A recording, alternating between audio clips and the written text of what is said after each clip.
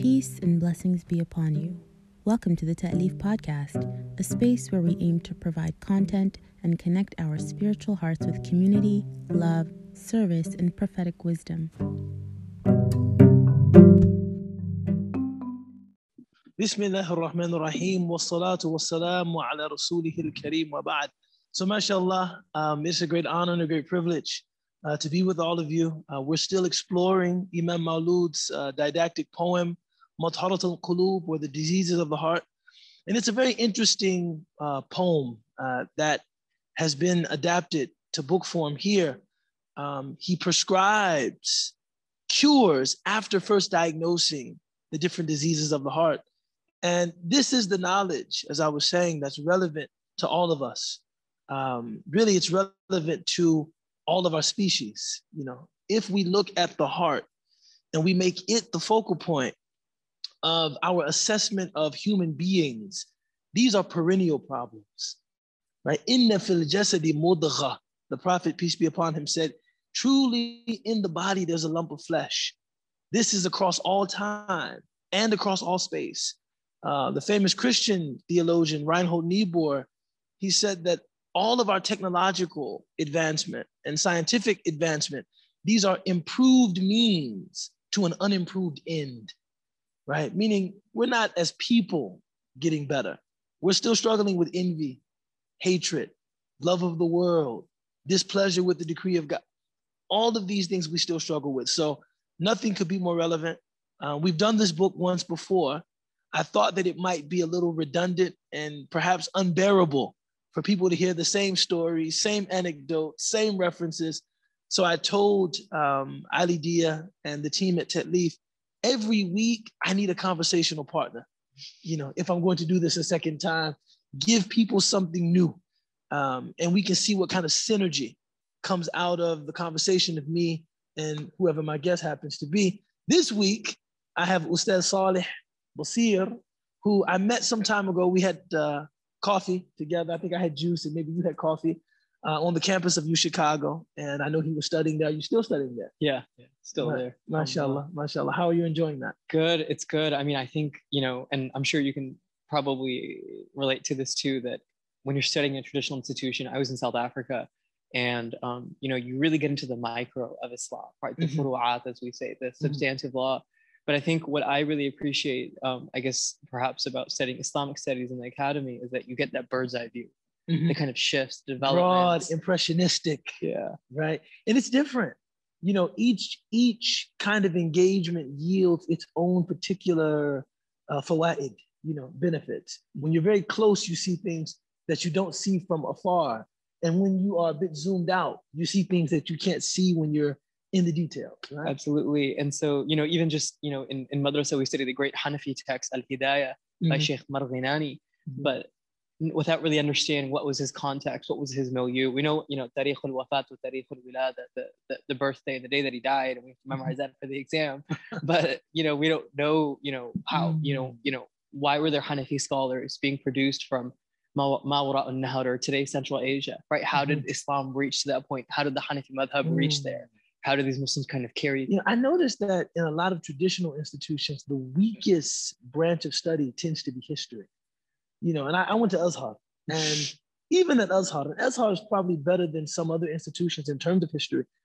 Still, history wasn't really a focus. You know, like you, as you mentioned, you can get so lost in the furu'a, right? Kind of the remote branches of rulings and theological postulates and et cetera, et cetera.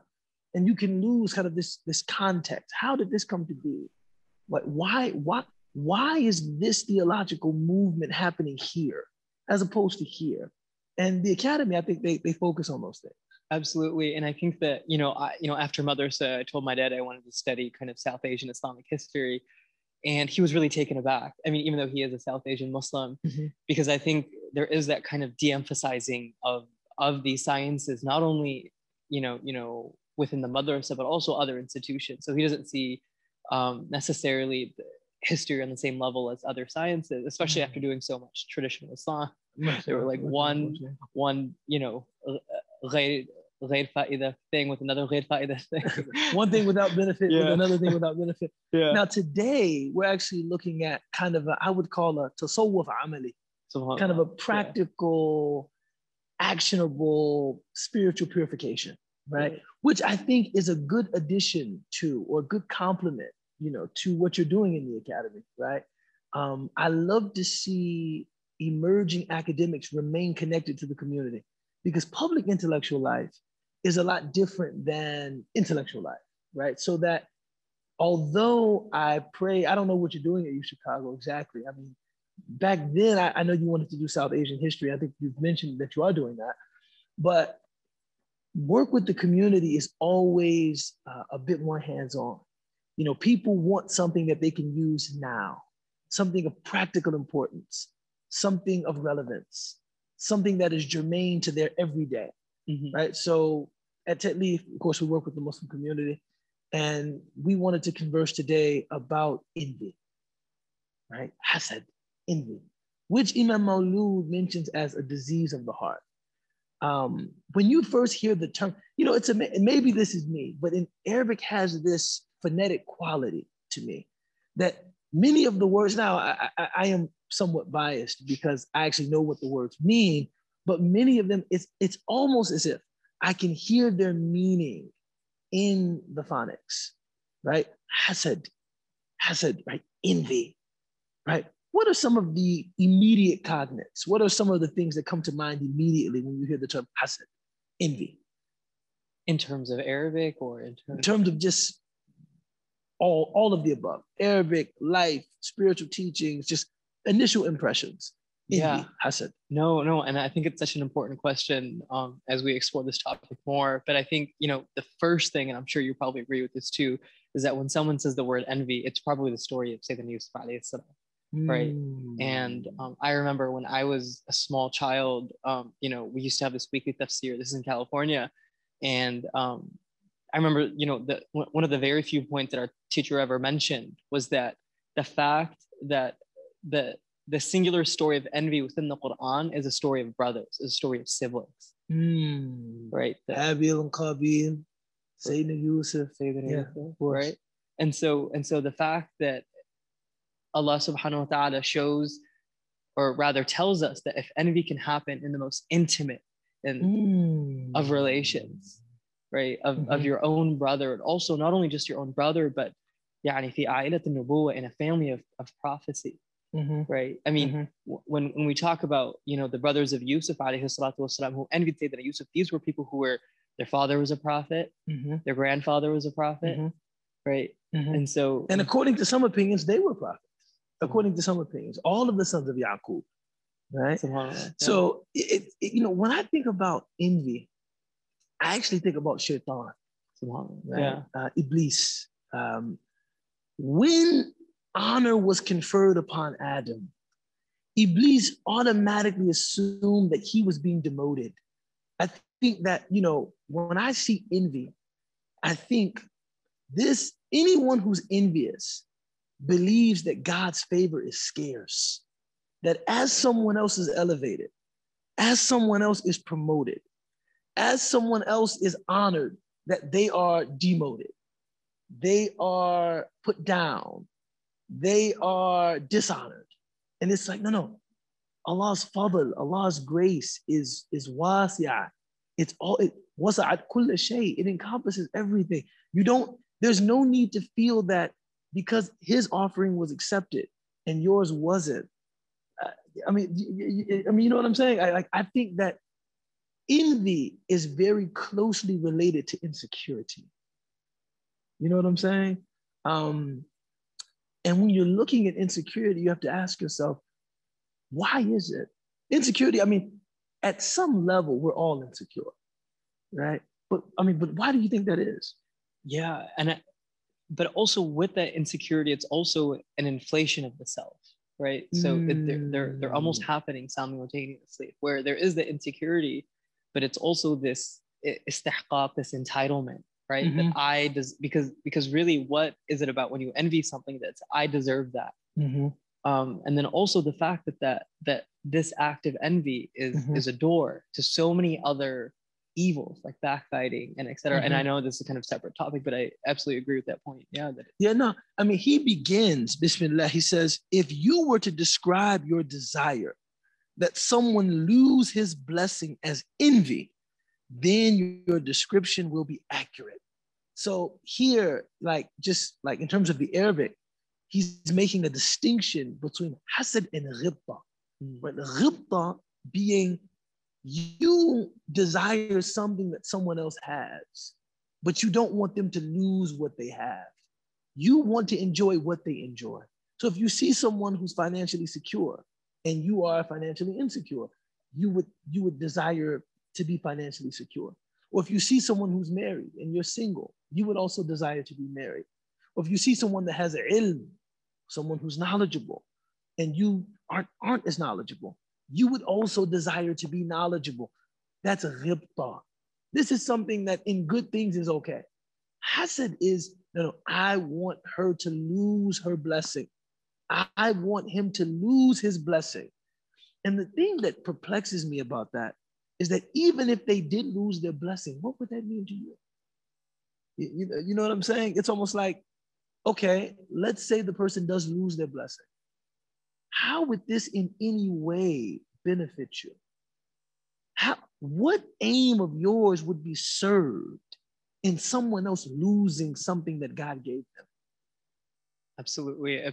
And it definitely ties back to the issue of rida bil qada, right? Are you happy, with your destiny, with which Allah subhanahu wa ta'ala has decreed for you, right? And we know that the most kind of ultimate form of envy was also with the non-Muslims who could not believe that a prophet could emerge from the Arabs. Right? Allahu a'lamu haythu yaj'alu risalata. Allah knows better where he places his prophecy. Right? And so, I mean, that being the most kind of ugly manifestation of that, but it's the fact that you are not willing to recognize that Allah has his own plan, right? That you don't control neither your destiny nor that person's destiny. And also too, I think about this often, if one is frustrated by some blessing that has been given to another, it also entails the inability to recognize the blessings that have been given to you. Because if you are in a state of gratitude, how dare you be upset or be frustrated or be angered by what someone else has been given? I'm too busy thanking God for what I have been given to desire that someone else would lose what they've been given. So I also think that envy ties into ingratitude in some way. Only an ungrateful person can be envious, right? I mean, do you agree? Or? Yeah, no, and this is why I obviously love talking to you about about these different topics, because your ability to kind of draw out these multiple connections, right? That envy is that center sin of ingratitude, of unhappiness with Allah's decree, backbiting, right? It's this kind of starting point. And that, if, let's say, if I'm envious of a person who has a higher pay, that means that I am not happy, right, with my own bounty, that what Allah subhanahu wa ta'ala has given me, right? And so instead of, because, and there's two sins that go wrong there, right, that take place. First is the fact that there's this, you have to, ashukr ala al-mun'am, that you must thank Allah subhanahu wa ta'ala for giving you that bounty, right? And so not only are you not doing that, but also that you are wishing for that person to lose their bounty, right? So there's a kind of duality there. There's two sins happening. Right. The other thing that I think with stuff like that is it also entails a fixation upon one thing. So if I am envious of someone's pay grade, or I'm envious of something else in their life, what about the fact that I don't know everything that they're dealing with, right? I barely know everything that I'm dealing with, right? You understand what I'm saying? So it's almost like you're envious of this one thing, but you don't know everything that comes along with that. I think Sunday night, my wife said Meghan Markle is being interviewed by Oprah, right? This ended up, wallahi, I don't keep up with this. Wallahi, I don't keep up with this. But one of the things I saw during the interview, she actually confided, or didn't really require confidence. She's speaking to the entire world, but she actually disclosed to Oprah that she experienced suicidal ideation while being the Duchess of whatever, I guess now they're like non-active members of the royal family or something like that. And I immediately thought, how many people envied her? Like, she has married into this prominent British royal family, which is mostly a brand and an investment group, but it ensures that she will be treated with privilege and preferential treatment and yada, yada, yada. And how many people looked at her life and thought, wow, I wish that was me. And she's telling you that as I was smiling and shaking hands and holding children and posing for photos, I was thinking of taking my life. So, one things, even the people that one might envy, how do you actually know that what they have is a blessing? It reminds me of what Sheikh Abdul Qadir al-Jilani said. Everything given to you by God is neutral.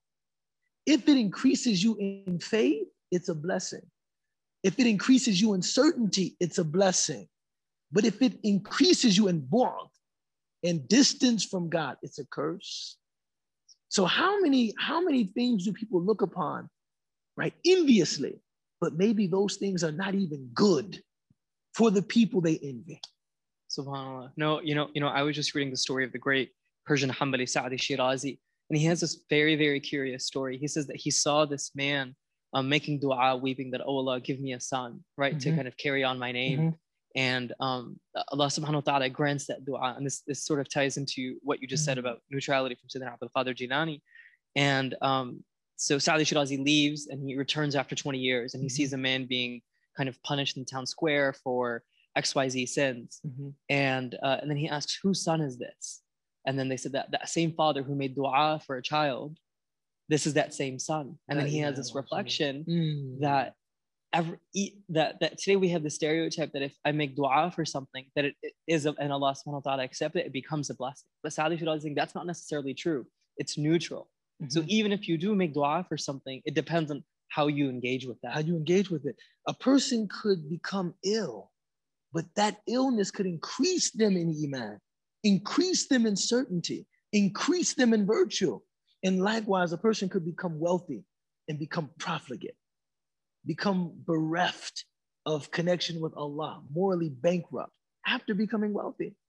I was joking with my wife. I said, my son, he's going to be rich. He's going to be rich. My son, he'll be a millionaire. And she said, we don't know if that will be good for him.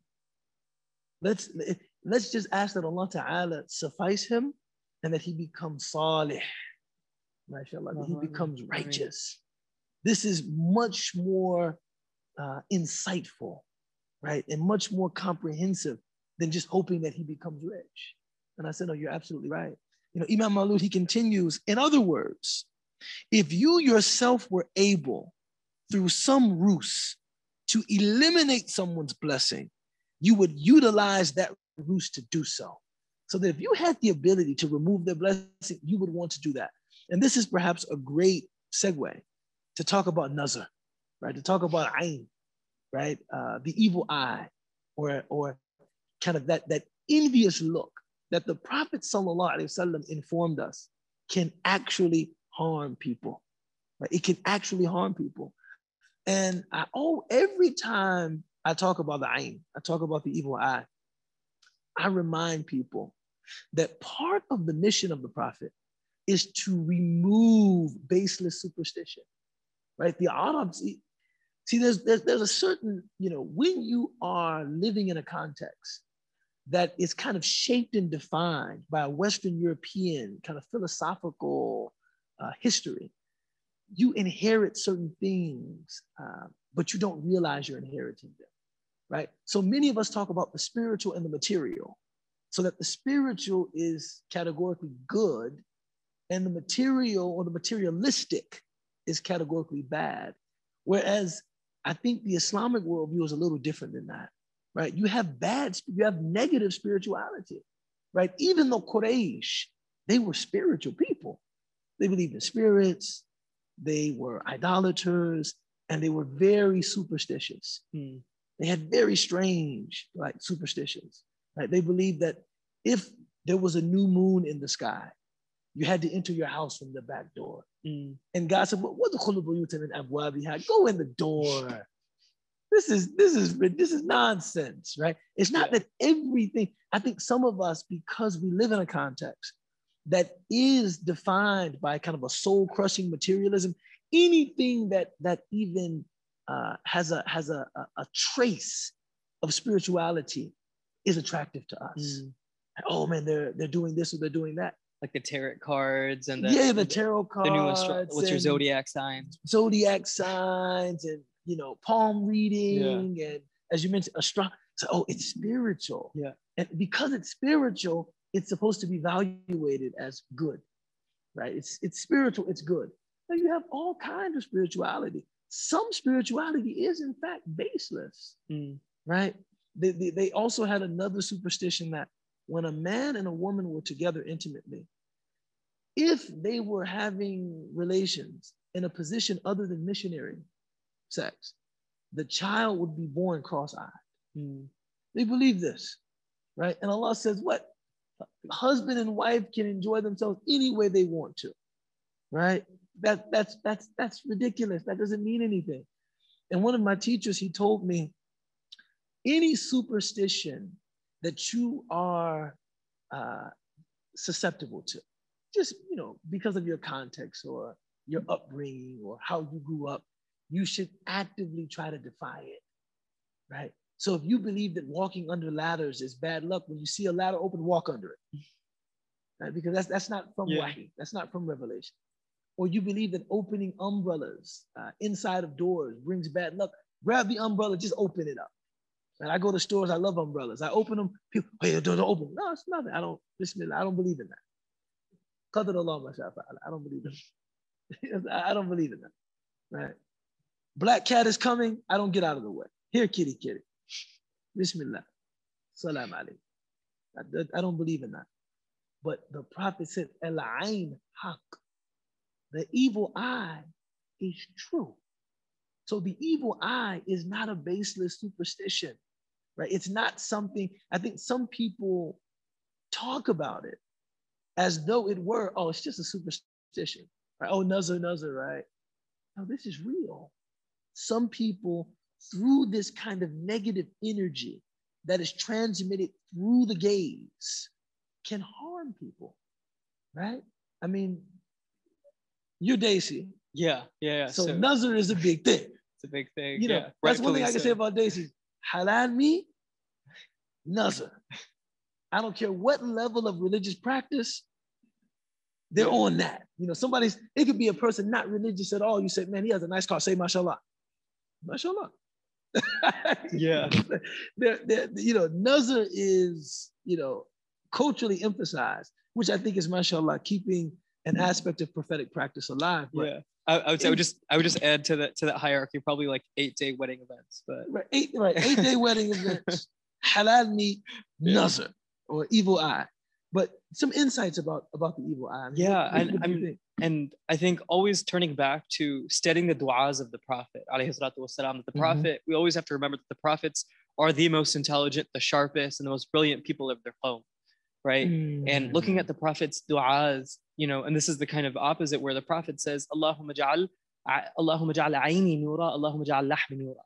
That Allah make my eyes light and make my, and he kind of lists out all of his flesh, and internally and externally, that make all of it light. Allahumma ja'al jismi nura, Allahumma ja'al sha'ri nura, make my body light, make my hair light. But rather, going back to the point that you mentioned, that this is a receptacle, it's a neutral receptacle, right? That our bodies are, whether internally or externally, that it can be this manifestation of good or evil, and it's about what you do with it, right? But also the fact that we as human beings, right, can be either linked to the higher heaven, to the mala'ul a'la, to the kind of faydan al-ilahi, the spiritual emanation, or you can link yourself to the bahimiyya, which is this sort of bestiality, right? The shaitani nafs, right? And so if you're not careful with it, right? And thinking about the hadith of Mishkat, right? That good people can do ayn or nazar upon other people, even unwittingly, right? And that's actually the hadith that we have, right? Of that one sahabi who saw someone who was attractive, and the Prophet said, why didn't you say, MashaAllah? right? And so even though the person didn't know, and we always have this sort of not stereotype, but I would say misplaced understanding, especially in South Asia, that it's only the haters, right? It's the haters who are out to get me. Right. But actually, it's not the haters. It's the lovers too who could ayn and nazar you, right? Wow. And so actually, you're supposed to be more careful with them, because you're technically more comfortable with sharing. If it's your boy, you'll be like, yo, like this. Guess what happened to me? Guess what email I got? Right. And it's like, no, but like he's fine with me. He loves me. He's not going to do anything. But that's actually the lesson there, that it can not only be the haters, but also the people who are most intimately connected with you, who can nazar and ayn you. وَالرَّسُولُ الصَّادِقُ الْمَصْدُوقُ, the true and the trusted. So one of the things that I think about often is the dua that we're supposed to make when we see someone enjoying a blessing that is attractive to us. Tubli wa yukhlif Allahu ta'ala. This was the dua the Prophet taught. May Allah allow you to take full use of that, whatever it is, right? Wa yukhlif Allahu ta'ala. And after you finish with it, may He replace it with another, right? But I think the main theme there, attributing the blessing to God. This is why we're taught to say, MashaAllah, say MashaAllah, because the person that one might intentionally or unintentionally envy is not the source of any blessing. They're the recipient of a blessing. So if you truly desire to problematize the blessing that someone is enjoying, you know who your problem really is with. Yeah. It's with Allah subhanahu wa ta'ala, right? But here he gives us some hope. He says, but if the fear of God, al-musta'an, the eternally besought, prevents you from doing so, then you are not an envious person. And this is something that I love about this text.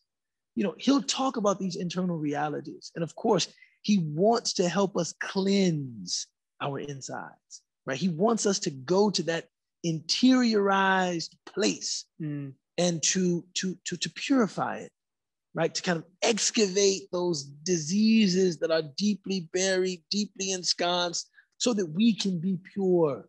We can make ourselves prophetic in that sense. We can make ourselves receptacles of divine love. But he always gives us an out. He says, okay, if you feel something, but you're not moved to act upon what you feel, then you're not an envious person. And when I read that in preparation for class, I thought, what grace, what mercy Allah subhanahu wa ta'ala has upon his servants. That even if we feel these negative, toxic feelings, as long as we don't act upon them, we're actually not envious people. SubhanAllah. Yeah, no, and if anything, it shows how Islam has always married the niyyah and the amal, or the ilm and the amal, the theory and praxis, right? Which is very different than academy. We were talking about the academy earlier, right? Where so you just learn and learn and learn. There's not really any emphasis on moral, ethical conduct and behavior. But for us, exactly as you just alluded to, right? In Islam, it's always about ilm and amal, right? It's how you can marry these two, whether it's negatively or positively. Right. And so, which is why it's such a brilliant insight that you mentioned, right? That even if you have a good thought and you practice upon it, then it's counted, right? But same thing with the negative thought, and that same hadith that comes in Bukhari and Muslim, the idea that if you have one good thought and you don't act upon it, and that's out of the fadl of Allah subhanahu wa ta'ala, you still get a reward for the good thought. Yeah. If you act upon it, you get a double reward. But if you have a bad thought, you conceive of something negative, but you prevent yourself from acting upon that, nothing is recorded against you. And this is something that should give us what husn dhan billah, to have a good opinion of Allah. It's almost like Allah is our judge, but we're being graded on a curve, right? Yeah. He's merciful. Allah wants us to inherit his paradise. Allah wants us to meet his Rasul at the Hawd, inshallah, right? So, yes. And the other thing that I find in that statement of Imam Maulud is that, and something that you said, Ustaz Saleh, some feeling of envy is it could happen even unintentionally. even unwittingly, even, you just look at something and you have a feeling about it, right? And it's not like you intend to be envious, but that feeling could be there, right? Absolutely. And even thinking about, I don't know if this is sort of tangential, and you can probably comment on that, but even the fact that concerning yourself with someone else is also is a la ya'ni thing, right? That you're concerning yourself with something that doesn't also concern you, right? And so when you look at someone who has something, right? I mean, you have to ask yourself, right? Why am I even concerned about that person in the first place? Why have I not looked into my own self, right? And why have I not understood where this desire is coming from? Why am I thinking this way? How are these thoughts manifesting themselves within me? But as you said, a thought can enter into yourself without even allowing yourself, for it to be, we think about the hadith of the Prophet ﷺ, who was walking with his wife Safiya radiallahu anha, and then someone said, "Oh Prophet of Allah, who's walking with you?" Or sorry, they didn't ask that, or I think he went to them. He went to them, right? And so he was just walking, and he saw the Sahaba looking at him, and the Prophet went and clarified, and that this is my wife. And the Sahaba said, "Why would we have any negative thought about you?" And the Prophet said that this is so that inna shaitan yajri fikum majra dam. Subhanallah. Shaitan flows in each of you like blood. Right? Subhanallah. And I remember when our teacher and our Sahih Muslim teacher, which is the hadith collection, was teaching that, he was like, "Don't worry about jinns. You have one inside of you always." He's like, don't worry about possession, all that stuff. Just worry about the shaitan that's in your veins. He actually passed away while he was teaching. Allah yarhamuhu. But that hadith you mentioned, min husni islam al-mar'i tarku ma la ya'ni, from the beauty of a man or woman's Islam is leaving things that don't concern them. One of the most beautiful commentaries on this hadith, actually from Ibn al-Qayyim al-Jawziyyah, in Madarij al-Salikin, he said, mentioning the worldly affairs of another person, madhan aw qubhan, to praise their affair, right? Like this gratuitous praise of what they have, or to disparage their affair. Oh, this person, look at this extravagant person with this car, this home, and these clothes, and look at this guy. Or if you're, oh my God, I mean, did you hear that Beyonce bought Jay-Z a private plane for his birthday, and then they went to the club and they had bottles of ace of spades for everybody, and this, it's dalal. It's a form of misguidance. And, I'm reminded of, a story that's related about Imam Malik. Malik asked his students, is there anyone worse than someone who forfeits their hereafter? They forfeit their akhirah in pursuit of dunya. And the students replied in unison, no one is worse than someone who gives up their akhirah, because the akhirah is eternal, pursuing the dunya that's temporal. And Malik said, no, there's someone worse. They said, who? Someone who gives up his akhirah pursuing someone else's dunya. Right? Someone who gives up their own hereafter because they are inordinately concerned with the worldly affairs of not themselves, other people. Look at his money, look at his wife, look at his car, look at her dresses, look at her jewelry, look at her home, you could be spending that time.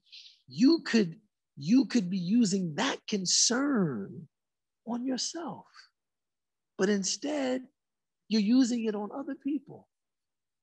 It would be much easier if you just said, MashaAllah. Yeah. La ilaha illallah Muhammadur Rasulullah. Yeah, when people kind of make this sort of tongue-in-cheek comment, oh, how come Muslims didn't discover Facebook, or how come they didn't invent the news, etc.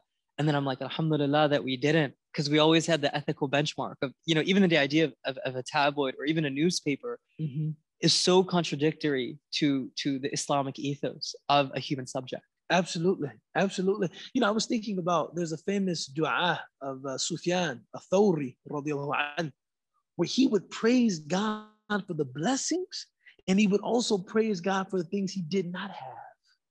Think about that. So I thank Allah for my good health. I thank Allah for my relationships. But I also thank Allah that I'm not rich, because that might be a level of mas'uliyah, a level of responsibility that I might not be able to bear, right? You know, I remember once we were in class at Azhar. And this was, you know, I don't know how, man, but we were waiting for class to start. And we started talking about Kobe Bryant. We started talking about Kobe, right? Who has since passed. At this time, of course, Kobe was still alive. And somehow the scandal that happened with him and the woman in, I think, Utah or something like that was brought up. And one student started talking about Kobe, and, you know, he's no role model, and he's no one to be admired, because at the very least, he had relations with someone who wasn't his wife. Whether it was consensual, it was forced, it's disgusting either way. And our teacher just kind of overheard the conversation, and he said, "Men Kobe, who is Kobe?" Who is Kobe? And we explained to him, well, you know, this is you know, an American basketball star, et cetera, et cetera. And he said, "You shouldn't spend so much time talking about him." He said, "But I want you to think about this. He's world famous. He's a professional athlete. The level of temptation that probably exists for him is something that you all will never know.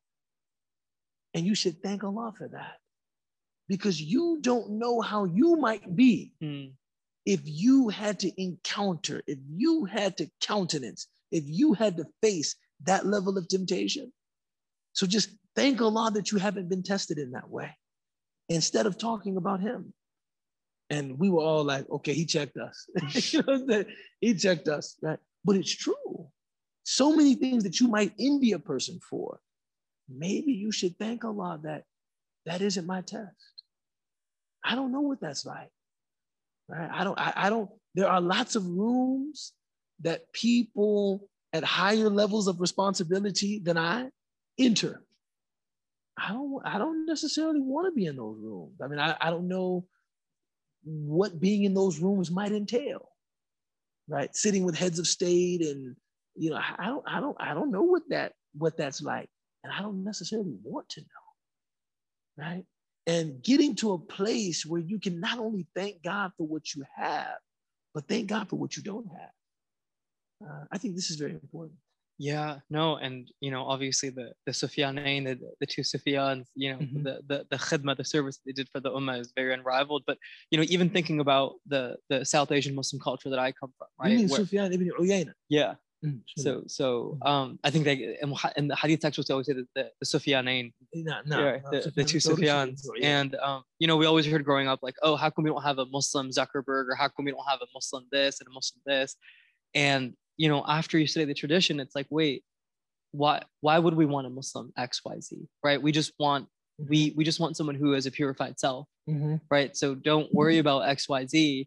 Just focus on creating a Muslim who has mastered his nafs, a Muslim who has nafsul mutma'inna, right? And so when that kind of communal wish, and at least it was definitely present within my community growing up, of like, we need to have, you know, these Muslim politicians or Muslim celebrities. But when that emphasis is centered on that, exactly as you said, then the back door of these spiritual ills kind of streaming in within the human being becomes neglected, as we're seeing all around us today, both within Muslim and non-Muslim communities. Yeah, no, of course. He continues that, you know, so he's continuing from the last bait, where he says, the last verse, where he says, "But if the fear of God, the eternally besought, prevents you from acting on an envious thought, you are not an envious person. This is what the proof of Islam, Imam al-Ghazali, expected with hope from the bounty of the possessor of majesty and generosity." So he's saying that this idea that as long as you don't act on an envious thought, you're not an envious person. He's saying, I'm taking this from Ghazali.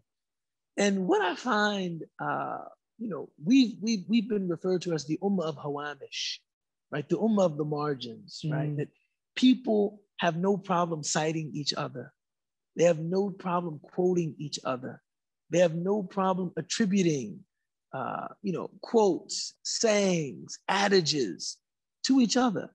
So here, Imam Maulud is quoting Ghazali, and who better to quote, than Ghazali? But he doesn't talk about something Ghazali said. He talks about something that was known of Ghazali's demeanor. That Ghazali believed that this is a part of God's, his bounty, his generosity, that God does not take us to task for what yakhtur bi balina, what merely enters our thoughts, but only what we act upon, right? And so I think this is, beautiful in many ways, because Imam Maulud is a scholar in his own right, but he's saying, look, my belief that God does not judge us according to what we think, but according to what we do. I'm taking this from Ghazali. So it just reminds me of Imam Suyuti, who, yesterday, my wife and I, we were having a conversation about child rearing. And, one of the things that converts struggle with, that people that were born into Muslim families probably never struggle with, is that I believe wholeheartedly in personal choice when it comes to faith. My faith is not the outcome of this is my ancestral religion that was conveyed to me by my parents. My faith is the outcome of personal conviction. And so my wife was born into a Muslim family. And so we're always thinking from different angles about raising children. Her emphasizing building a strong culture to which the children feel attached. And me emphasizing building strong personal conviction. Because in my mind, this is what fortifies faith. You have to really believe it, right? La ikraha fi din for me is khabar. It's not insha, right? The statement, there's no compulsion in religion, is not telling people you can't compel people to be religious, right? It's telling people you can't. It's not possible to compel someone to believe something. You can get them to pay lip service to what you want them to say, but you can't make belief enter someone's heart. And so I said to my wife yesterday, ultimately, I want my children to feel about what I'm teaching them what Imam Suyuti said about Imam Shafi'i. Imam Suyuti, this great Egyptian scholar, he believed in intellectual independence, right? And he would say to people, I am a mujtahid mutlaq. I am a scholar of the highest authority, just like Sayyidina Shafi'i, just like Shafi'i. People would say, but you say everything Shafi'i said. He said, yeah. I'm intellectually independent. It's just that I actually believe everything he said was right. You know what I'm saying? So I want my children to feel like, no, I am my own woman. I'm my own man. I have my own beliefs. It's just, I actually believe everything my dad told me was right. He says that I actually believe everything he told me was right. Now, that might be a dream, right? That might be a dream, but that's what I want. That's what I want for my children. And Islam never asked people to do that, right? It never asked people to just carry on مثل ما وجدنا آباءنا, right? As Allah says in the Quran, what did the Quraysh say? That we're following the ways of our fathers. Yeah, no, you have to believe it. And so one thing I find in the Islamic tradition that is very compelling is people, I think, toe that line very carefully of personal conviction and deference, right? So Imam Maulud is a scholar in his own, regard, but he's deferring to Imam al-Ghazali in his poem, because that's the other part of it. I mean, yes, independence is important. And I think as Americans, we've loaded up on independence, self-esteem, personal conviction, but mimesis, or doing something because someone you admire does it. That's the other side of it, right? Sometimes people ask me, Ubaid, what roots your Islam? Why are you still Muslim? And sometimes I think my response surprises them. It's not because of something I read. It's not because of my awrad. sometimes it's because the best people I know are Muslims. And that I can look at them and I could think, sometimes I struggle to make this thing right. I struggle to do this like it's supposed to be done. But she does it right, right? And if she cites Islam as a source in making her this way, there must be something true about Islam. Subhanallah wa bihamdihi, subhanallah al-azim. So that deference is also a part of our tradition, as well as that personal conviction. And balancing them is always a challenge. Yeah, no, I mean, even the fact of that we as Muslims are not necessarily kind of asked to simply just restate, just going back to what I said previously, but also that there is also the element of adab, right? Mm-hmm. And I think just walking that line is what all of our scholars in the past did so well, right? That Imam Ghazali could have came out and said that, listen, I'm able to do logical proofs, tasawwur and tasdeeq, therefore I'm just going to kind of start a new madhab. Mm-hmm. But he doesn't. Mm-hmm. Same thing with, Imam, as you said, Imam Suyuti or Ibn Humam or Ibn Nujaym or Ibn Abidin, any of these scholars who, arguably might have written more books, right? Might have studied more branches of knowledge. He did the same. Although it would be hard for Imam Suyuti to write more books. He's quite a prolific scholar. Yeah. I think 800 titles attributed to him. Yeah. So that's barakah in their time. I mean, if you calculate that, even if you write 10 books a year, you start from the day that you're born, still wouldn't reach Imam Suyuti. Still would be enough, subhanAllah. But this is really amazing. He finishes here by saying, he said, and he's quoting Ghazali, that whoever despises envy, such that he loathes it in himself, is safeguarded from fulfilling what it customarily necessitates. So he's talking about the nafs al-lawwama here. That even if you're not fully realized in your state, you're not a nafs al-mutma'inna, you're not this soul that's free of defect, as long as the things that are bad, the things that are negative, the things that are detrimental to your spiritual state, you loathe them in yourself, then you're safe from those things. What a beautiful idea.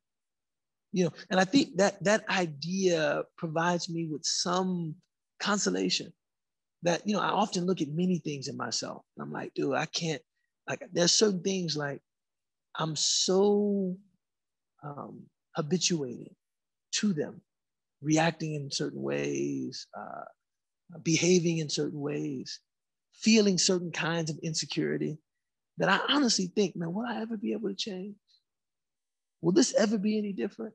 And here he's saying, Ghazali is saying, as long as you dislike those things in yourself, right, you will be safeguarded from falling into what they customarily necessitate. That if you know that this is something in me that I really dislike, right, that in that you're engaging in the struggle. I mean, it's all about just recognizing the enemy, right? Which is what Sayyidina Yusuf alayhi salam says, right? That first step. And so, as you just brilliantly said, that once you recognize it, then that harm is mitigated, right? Because then you're ready for it when it attacks. Yes. As opposed to the culture that we live in today, where it's, I'm going to be myself, guns blazing. Embrace yourself. Yeah. Be yourself. If other people have a problem with it, something is wrong with them. Yeah. Which is so different from what we're saying. It's look inside, right? Perhaps, and this is not to say that there aren't negative people out there, right? But this is also to say that our culture seems to overly emphasize the fault in other people. And we need to recognize that. Yeah, of course. Yeah. It's like Sayyidina Ali, is quoted as saying, "Kun inda Allahi ahsan nas." Be in the sight of God the best of people. Wa inda nafsik aswa nas. And be to yourself the worst of people. Right? Wa kun inda nasi ahadan minan nas. And be to the people one of the people. Right? I think some of us, we are put off by people who go to this blameworthy extreme of talking about their strengths. They big up themselves, as we say. That's off-putting. No one likes to listen to a braggart. No one likes to, I'm this and I'm that, I'm this and I'm that. But the opposite is also blameworthy.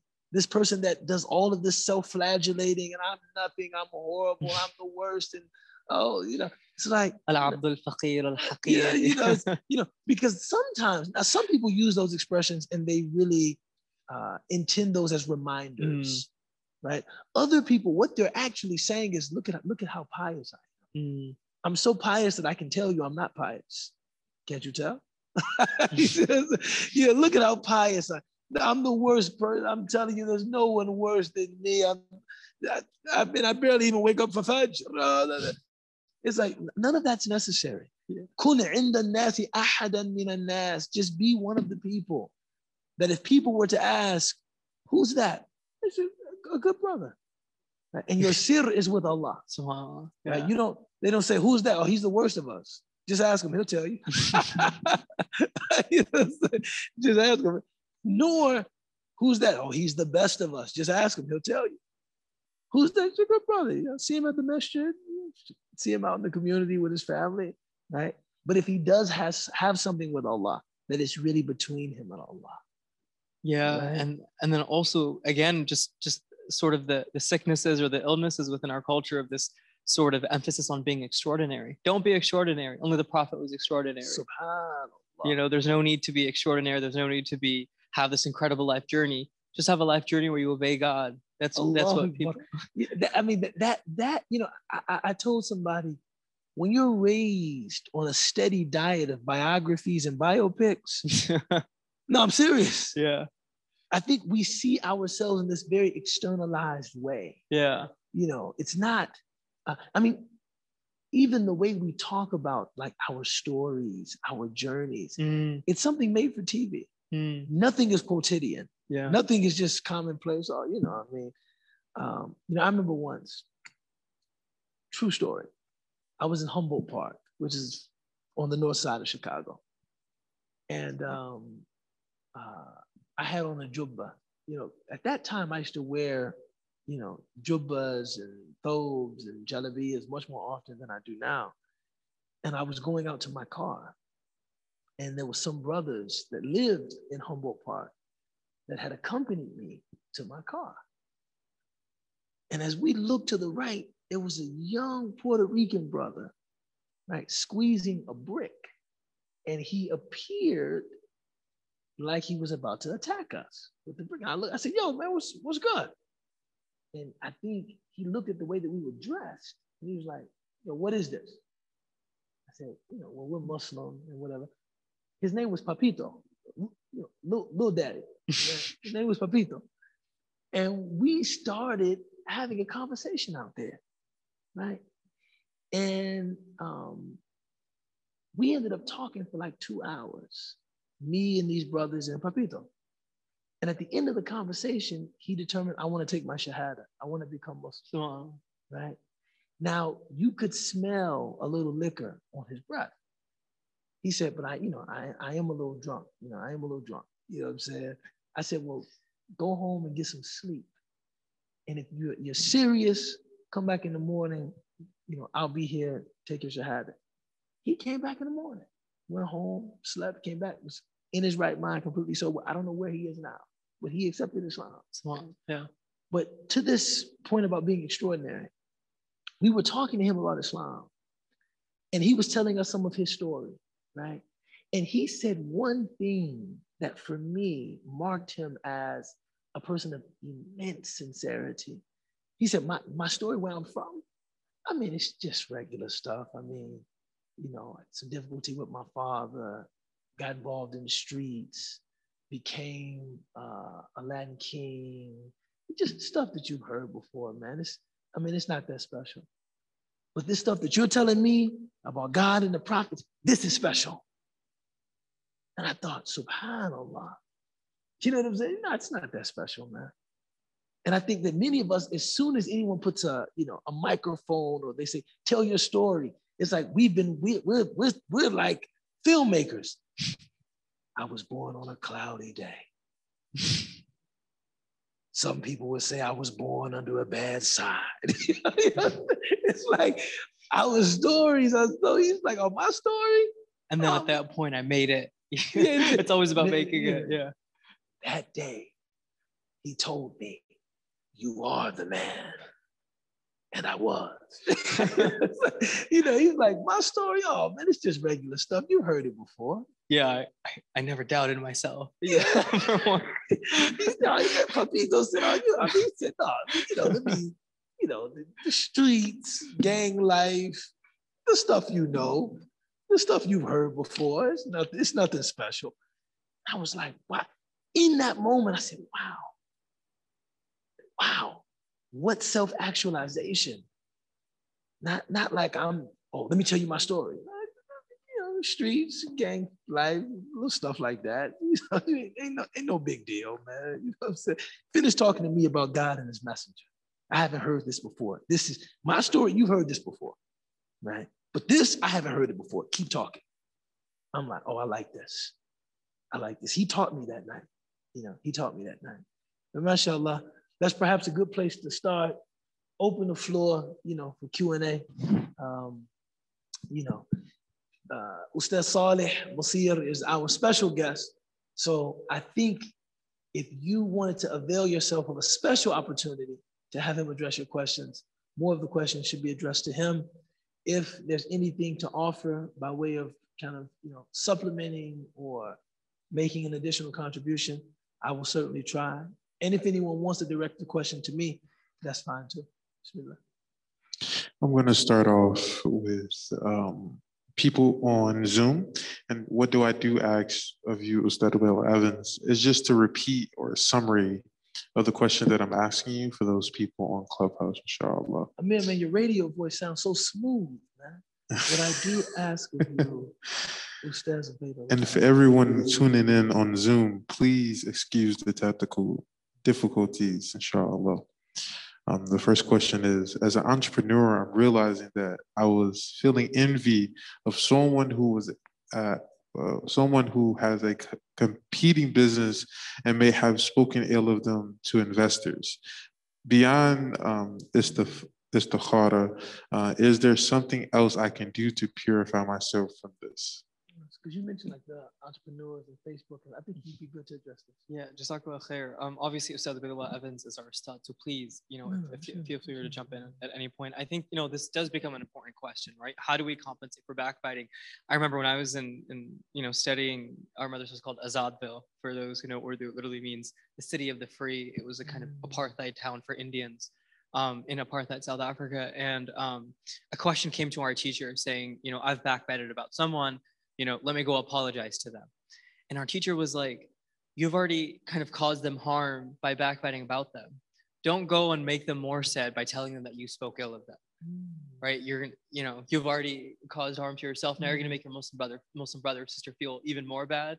So actually the ulama argue that it's better not to apologize to that person. And I know that they didn't address that, but I think it's helpful for people to know, because I think some people do know that. I think about this story of someone who came to Sayyidina Umar al-Khattab and said that I've committed, I think it was zina or another sin. And I feel incredibly guilty about it, and I don't know what to do. And that guilt that nags, right? And there's a sort of good guilt and there's a bad guilt. That's a separate conversation. I'm sure you'd be able to address it much more eloquently than I could. And this guilt, and Sayyidina Umar al-Khattab, the first thing that he said was, give charity. And then he quoted the hadith that as-sadaqatu tudfi'u ghadab Allah.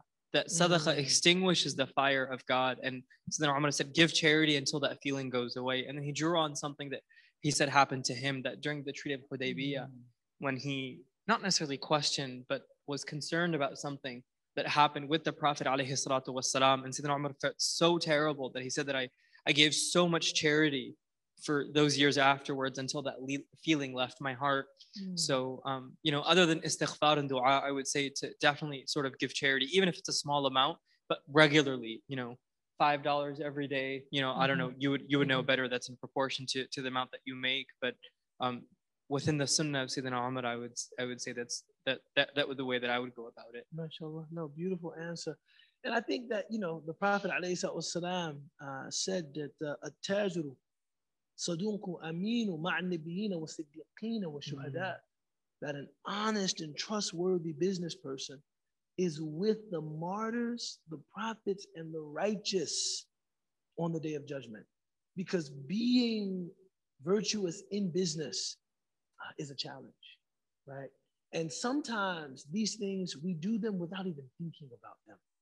You know, I remember before I started teaching, I was a street vendor. You know, I worked on the street, selling my wares, selling my products, you know, getting out there.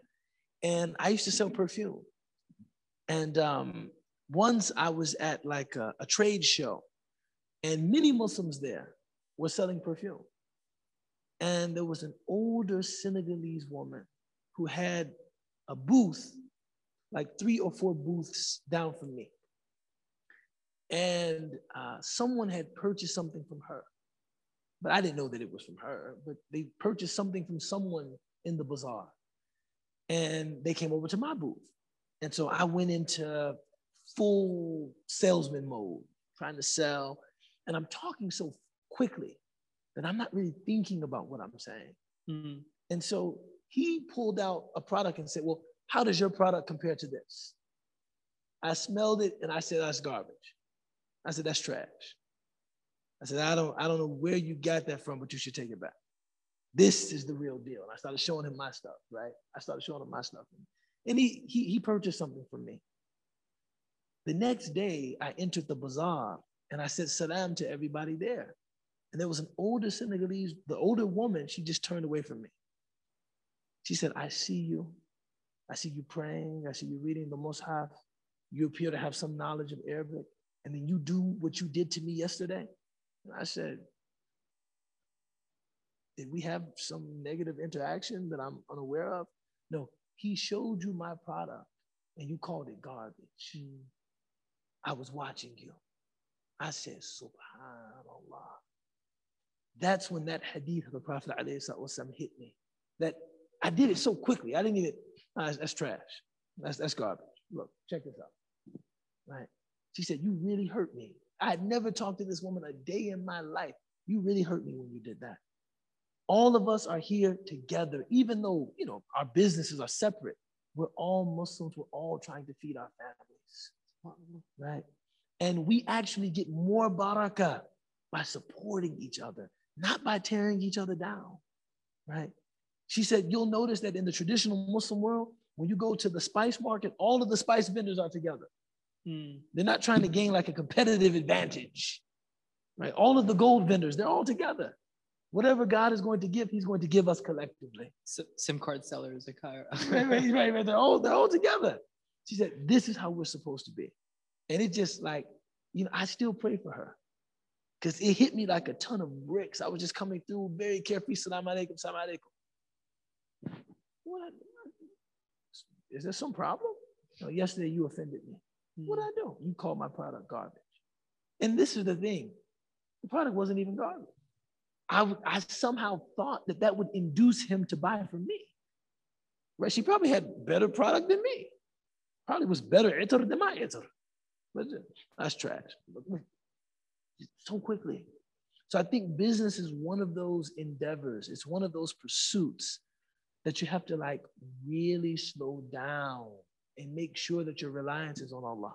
Doesn't mean that you shouldn't be strategic.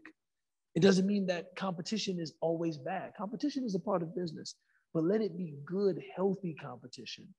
Not competition that I try to show the virtue of what I have, not by disparaging what someone else has or what they're doing. SubhanAllah. You know, just really quickly to that really beautiful anecdote. Thank you so much for sharing. You know, in Damascus, I believe in the 12th century, someone came up to a shop seller. He was a non-Muslim. And I think probably spice or something of that sort. And he was trying to buy a bag or a pound. And the shop seller said, no, go to him, the spice seller next door, because he hasn't had enough business today. And that person became Muslim at that moment. SubhanAllah. It's, you know, whenever you, and I think that, you know, if Muslims are looking for something that we want to make a hallmark of our community, progressive business, man. Changing, and this is why, I mean, don't get me wrong. We have a community of, you know, good, solid, practicing professionals, engineers, lawyers, lots of physicians. Alhamdulillah. And may Allah continue to bless them and bless us with people who represent our communities, in these professions. But entrepreneurs, business people, I feel like the cultures that they enter are more open-ended, and they can be, they have more leverage to transform the culture of the industry that they're engaging in, as opposed to a professional is really a technician. I'm not here to transform the landscape of what I'm doing. I'm just here to do my job well. And I'm going to be compensated well if I do my job well. Whereas a business person, I can change the culture of medicine if I open a hospital. Right? I can change the culture of law if I open my own practice. I can change the culture of retail if I open a store, or, so I think progressive business, I'd like to see that become a hallmark of our community, inshallah. Absolutely. If I could just add one final point to that. You can add 2 final points to that. Is that, even looking at Islamic history, if you look at countries like Malaysia and Indonesia and Singapore and all those Muslim communities, they singularly became Muslim just looking at the ethical conduct of Muslim business men and women. Absolutely. Which is so fascinating, because then you think about, and again, this is my analysis, that the profession of business, because I guess it demands more of a nafsaniya, or more of a sort of self, I guess, attachment or self benefit, that for you to act ethically in business shows so much more than if you act ethically in any other sphere. Of course. Right. Of course. And then I absolutely love that point that you said, that Muslims have so much to offer as a kind of sort of model community, that because in Islam we do have this incredible fiqhi sort of model by which fuqaha have elaborated, on the ethics of business from the 7th, 8th century, starting with our Prophet ﷺ. And, we can literally, not only for Muslims, but transform economic practice and mercantile practice globally with the ethics that we have, right? That we have ethical benchmarks by which that we practice business. And this is not to say that you are necessarily going to earn less money, but rather you add wealth to the community in a more sort of, permeated way. It's, I believe wholeheartedly that the next frontier for our community here in the United States is culture, in terms of, artistic production, and also business. I think these are the next frontiers for us. But wallahu ta'ala. No, and I think you're right about that. Even if you look at Iran, when Iran became Muslim, those are really the 2 spheres. You had the Persian poets, and then the Persian businessmen who started to now spread Islam to, let's say, Bukhara. Yes, mashallah. So very brilliant. Alhamdulillah. Other questions, Mr. Feldman, sir? Bismillah.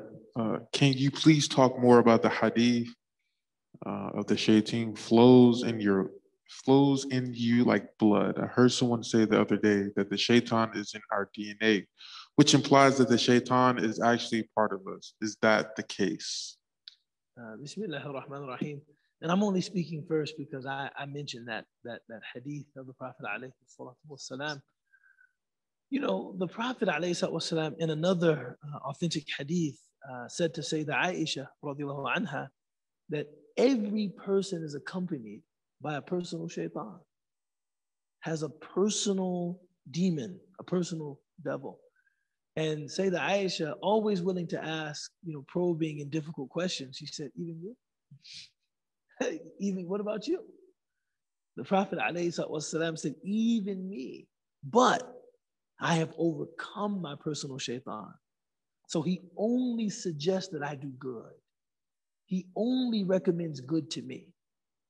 I remember reading that for the first time and thinking to myself, dang, the Prophet ﷺ is practicing Islam in such a compelling way that the devil wants to reconsider being the devil, right? He's saying, Ya Rasulullah, I was kind of born into this shaitan thing, but I've been watching you and I'm thinking about turning over a new leaf. Maybe there's something else. He's like, what? How beautiful must he be practicing Islam? I've been a devil for a while, but I'm looking at what you're doing and I'm thinking, maybe there's something else here. Maybe there's something else to be explored, right? And he's just looking from the inside. And he's looking from the inside, right? But that is a part of our reality. And these hadith of the Prophet, what they should result in is humility. None of us should feel holier than thou. Because, I am subject to that kind of satanic influence at any time if I'm not in remembrance and a state of vigilance with regard to how I'm engaging, how I'm acting, right? None of us should ever feel safe from the makr, right? From what Allah decrees. These hadith are all about humility, right? So when you hear the Prophet ﷺ said, "Inna shaytana yajri fikum majra dam," truly Satan flows in each of you like blood. It's don't ever claim purity. La yuzaki ala Allahi ahadan. Don't claim purity for yourself. Don't ever think that you've reached a place where, I would never be susceptible to that. I'm too pure. That could never happen to me. My practice of Islam is too strong. That something like that, couldn't imagine it for myself. I remember God too frequently. No, that influence is very close to you. So when you see someone struggling, know that you're just a followed waswasa away from that. That could be me. When you see someone and you think, man, their state is really depraved, you are just one devilish insinuation that is followed away from where they are. And that influence is close to you. So rather than looking down your nose at them, remember God, stay humble, be thankful. That maybe the same insinuation, maybe the same impulse was suggested to me, but I was able to resist it. That person that I saw wasn't able to resist it. But we're not altogether different, because I have a personal devil that accompanies me too. Yeah, no, I mean, you've I think touched on all the important points, but I would just add two to that. I mean, it's very curious how the Prophet says yajri, the shaitan flows. The Prophet didn't say, inna shaitana fi kullikum, inna shaitana yajri. The shaitan literally is flowing in all parts of your body in the way that blood flows in your body, so that not only are you sort of unsafe, but also every part of you is unsafe, right? You don't know which of your limbs is sort of going to now test you. Al-yawma nashhadu ala alsinatikum, as Allah says, Surah Yasin. They're witness against you, right? That your own limbs will testify against you, right? But I also want to sort of use that point to sort of segue that with these inhibitions, with the fact that shaitan is yajri yani fi kulli udwin mink, that in every limb of your body, is that means that there's an opportunity now to struggle against shaitan. There's more opportunities to prove yourself, right? And you sort of think of what Maulana Rumi said, right? When he said that, let's say if a person is struggling with more sort of base or carnal desires, that person now has more of an opportunity to now transform that from this bestial to the angelic. And that's really what differentiates the human beings from all other makhluqat, right? Is that you have that option, right? In every single moment to transform that shaitan into something more higher, right? As Maulana says, ما بفلک بود دعیم یار ملک بود دعیم باز همانجا رویم که آن شهر ماست. That we used to be friends of angels, and now we have the opportunity to be higher than angels, because the angels never had that option to turn their shaitan, right? But you have that battle, and that battle, is really where you're going to test your mettle and your worth. Allahu Akbar. Beautifully stated. Beautifully stated. Allah yubarik feek wa rafa Allahu shadda. Ameen ya Rabb. Bismillah. My 8-year-old keeps asking me, how do we know Allah exists? How would you answer? To an 8-year-old, I would say, just trust me. Just trust me. This is real. No, it's a very, subhanallah.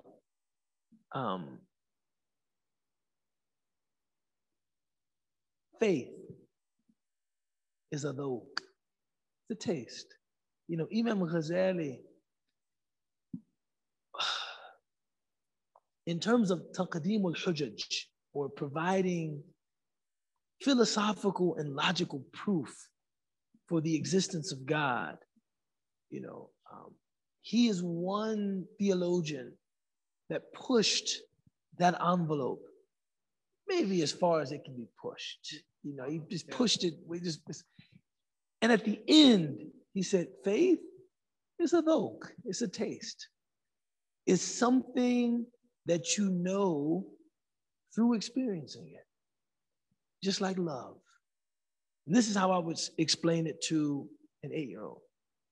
If somebody wanted to take a reductionist approach to love and say, it's just a chemical reaction, right? There's no metaphysical reality to love. It's not like you fell in love with a woman. It's a mix of lust and carnality and serotonin and dopamine. That's all, man. It's not all the stuff that poets talk about and romance writers talk about. That's all nonsense. Maybe that person is articulating their reality. Maybe it is nonsense to them. Sayyid Hussein Nasr, he said that the modern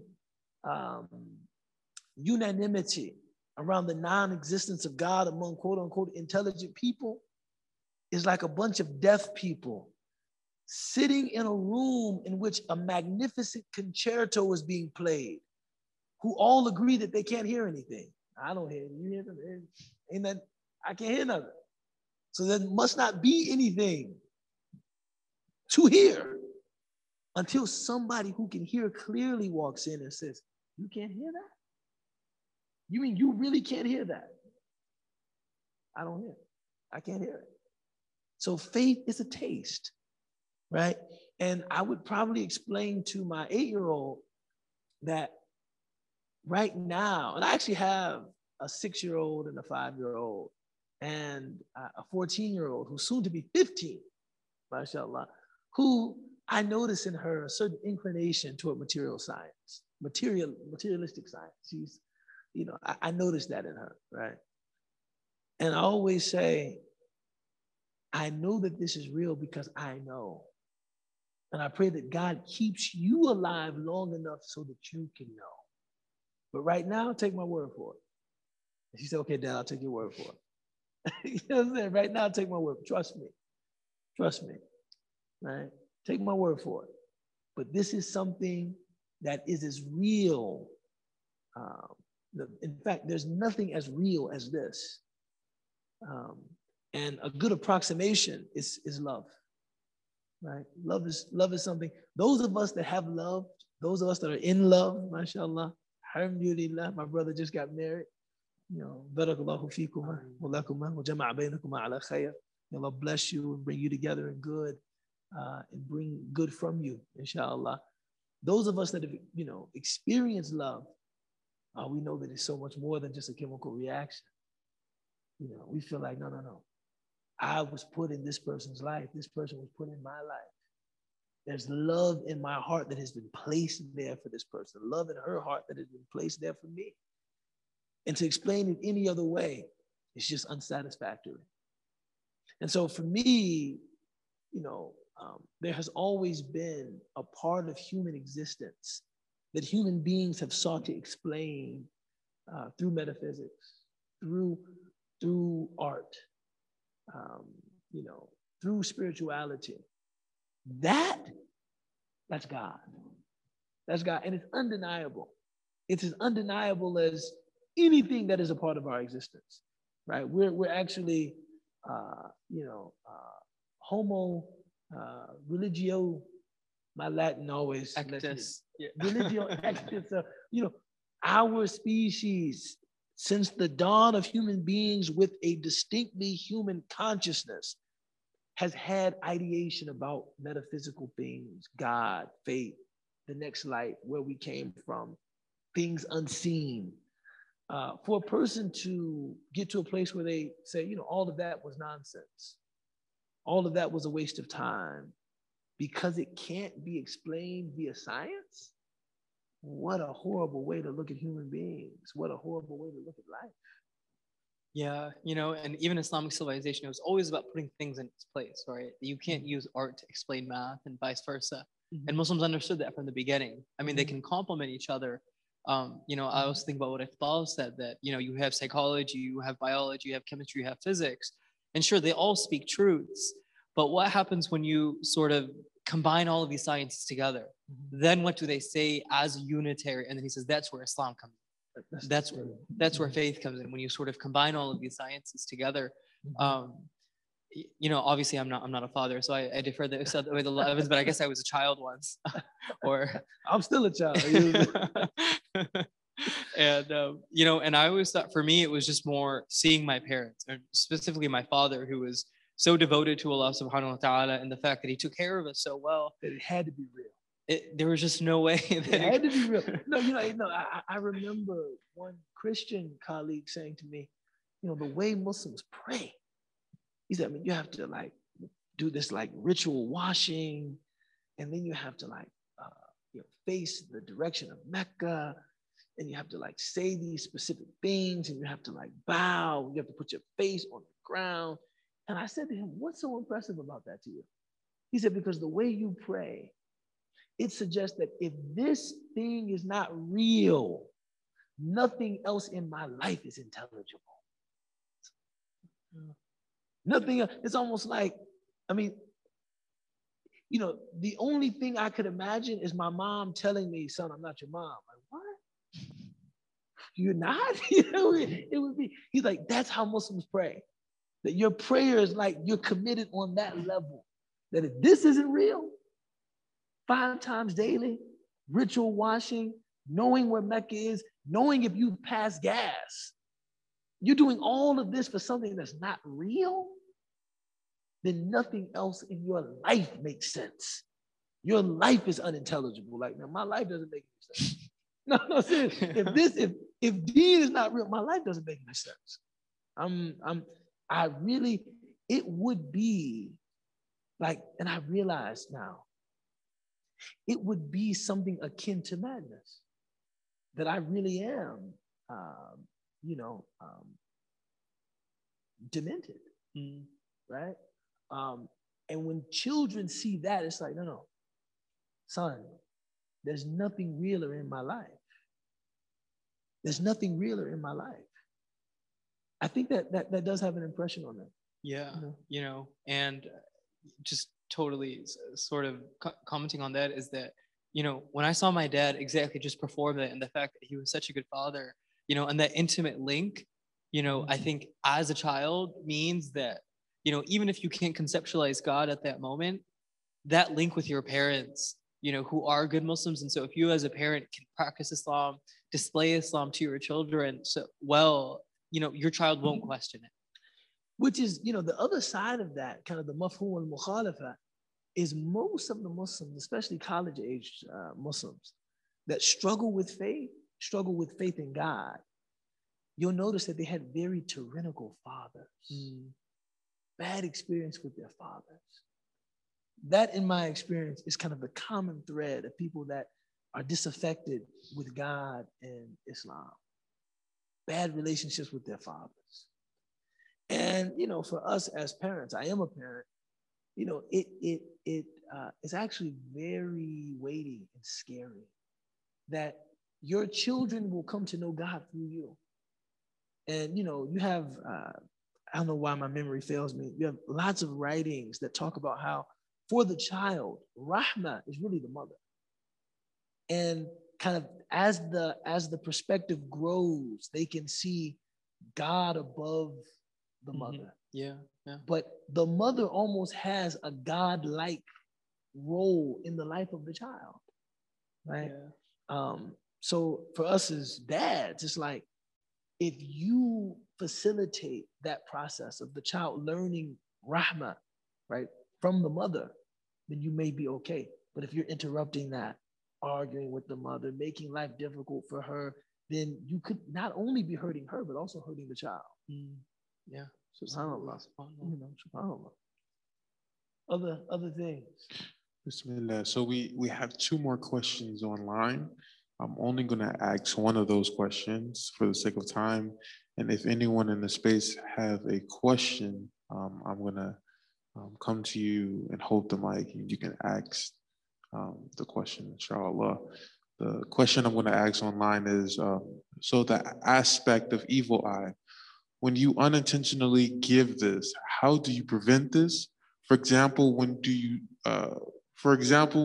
you do something good, and I'm sorry, excuse me. So the aspect of the evil eye, when you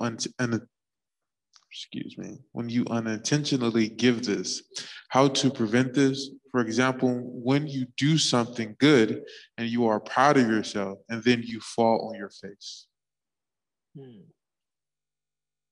So if I understand the question, is that how do you prevent it from unintentionally giving it to other people? Yeah.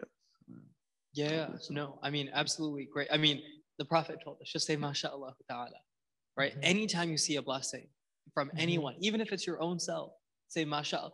Because you know the story of Surah Kahf, right? Of the two brothers. Right? The brother shides the other brother that, why don't you say mashallah to your own self? And this is not those sort of Instagram captions of like, oh, mashallah to me. That's very, very different than yeah, where it's like only mashallah to me, but it's very different. Where mashallah has become weaponized. It's just a sort of Muslim cultural marker, not as something meaningful. But you know, and so just catching yourself every single time that you see a blessing from either yourself or another person, just say mashallah, and your responsibility is complete. There's nothing else that you can do. That's it. Yeah, that's it. Right. I can't add to that. And I would say if it's a post facto sort of thing where it's like, wait, I've saw a blessing and I sort of had this desire that this person didn't want it. And, you know, I feel like now that person is suffering, might I have contributed to that? Make dua for that person, right? Oh Allah, please, you know, better their condition. Get up in the middle of the night, make dua for them. Weep for them that, oh Allah, give them a better life, give them a better condition, but also making dua for your own, that forgive me for thinking, having those thoughts or practicing on those thoughts, not saying mashallah, etc. That's what I would say. Alhamdulillah. That's a good place to end it. Does anyone in the space have any questions? Or I'll ask the last question online. If you don't act upon our thoughts, but we feel guilty upon them, what is the best way to get rid of those guilty feelings and thoughts? I'll give you the last thought, inshallah. Thank you for joining us today, Ustaz Salih. And, you know, this was a very enriching conversation and actually quite enjoyable. You know, I enjoyed myself. I hope you guys enjoyed it too, but I had a good time, you know. So it would be a great honor if you close us out with this and then the dua, inshallah. No, Jazakallah khair so much for those words. Obviously not deserving them at all. Happy to share this space, and thank you so much for allowing me to share whatever words that my teachers, may Allah bless them first and foremost. You know, and I spoke about this earlier, the idea of guilt. I think it's so fascinating because, as Ustad Ubaidullah mentioned, that we're sort of heirs to this Western Christian tradition. And, you know, within Christianity, right, and I always speak about this in whatever khutbah that I go, that in Islam, we don't have the concept of the original sin. Right, because our first person was a prophet, but anbiya kulluhum ma'sum, and all the prophets are sinless, right? And so we don't have that same tradition. And Islam has always been really fast and really wonderful in the way that it's been able to navigate that these feelings of guilt can either again be good or negative for you, right? And that feeling after a sin, that guilt, that you're supposed to transform that then now, right? But then there's also a bad kind of guilt, because not all guilt is good for you. Right.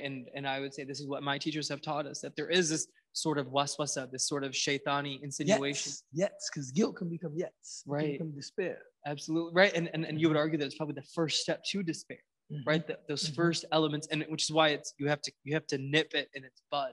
Right. And so those elements, and you have to ask yourself, right, are these elements, are these feelings of guilt, are they coming from a good place? Are they making me a better person? Or are they just sort of taking my mind to Wadin Yahimun, a sort of valley that you're wandering in, right?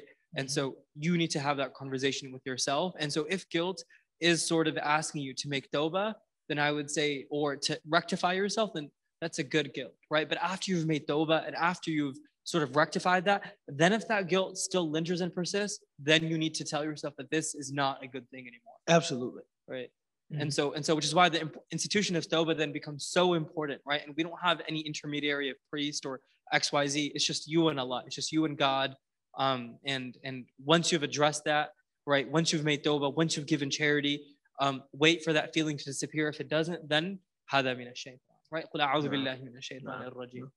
You know, a person that believes that their sin is unpardonable or unforgivable, لا يقدرون الله حق قدره.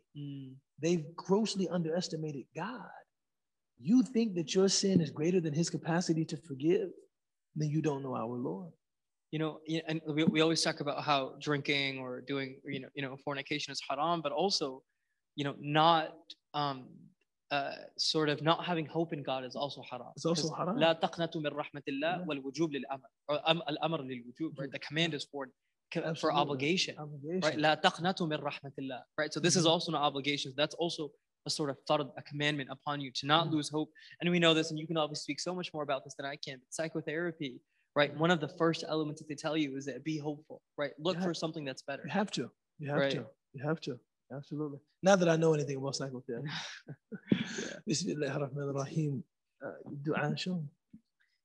بسم الله الرحمن الرحيم اللهم صل على سيدنا وسندنا ورسولنا وحبيبنا ومعصومنا ومقصودنا ومنظومنا محمد وعلى آله الذين قاموا بنصرة الدين القويم وعلى صحبه الذين هم آووه برسول الكريم اللهم صل على جميع الملائكة والمرسلين فارحم عبادك المؤمنين من أهل السماوات والأرضين.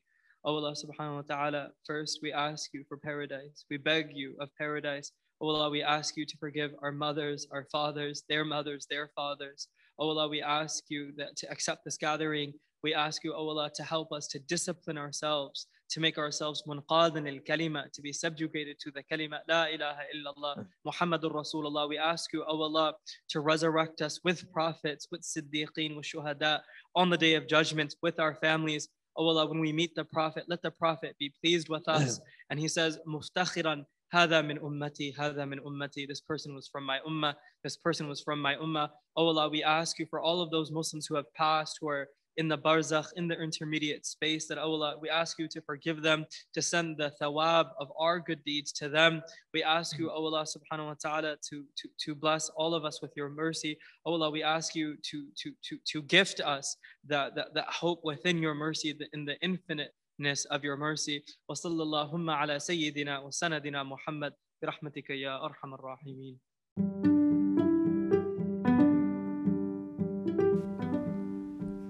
Thank you for tuning in. Please consider becoming a monthly sustainer by joining 1,000 Hearts of Ta'leef and committing to give $3 a day to keep this work coming to seekers, youth, and newcomers to Islam. Sign up today at www.ta'leefcollective.org/donate. We hope you enjoyed the variety of sessions available and hope you benefit immensely.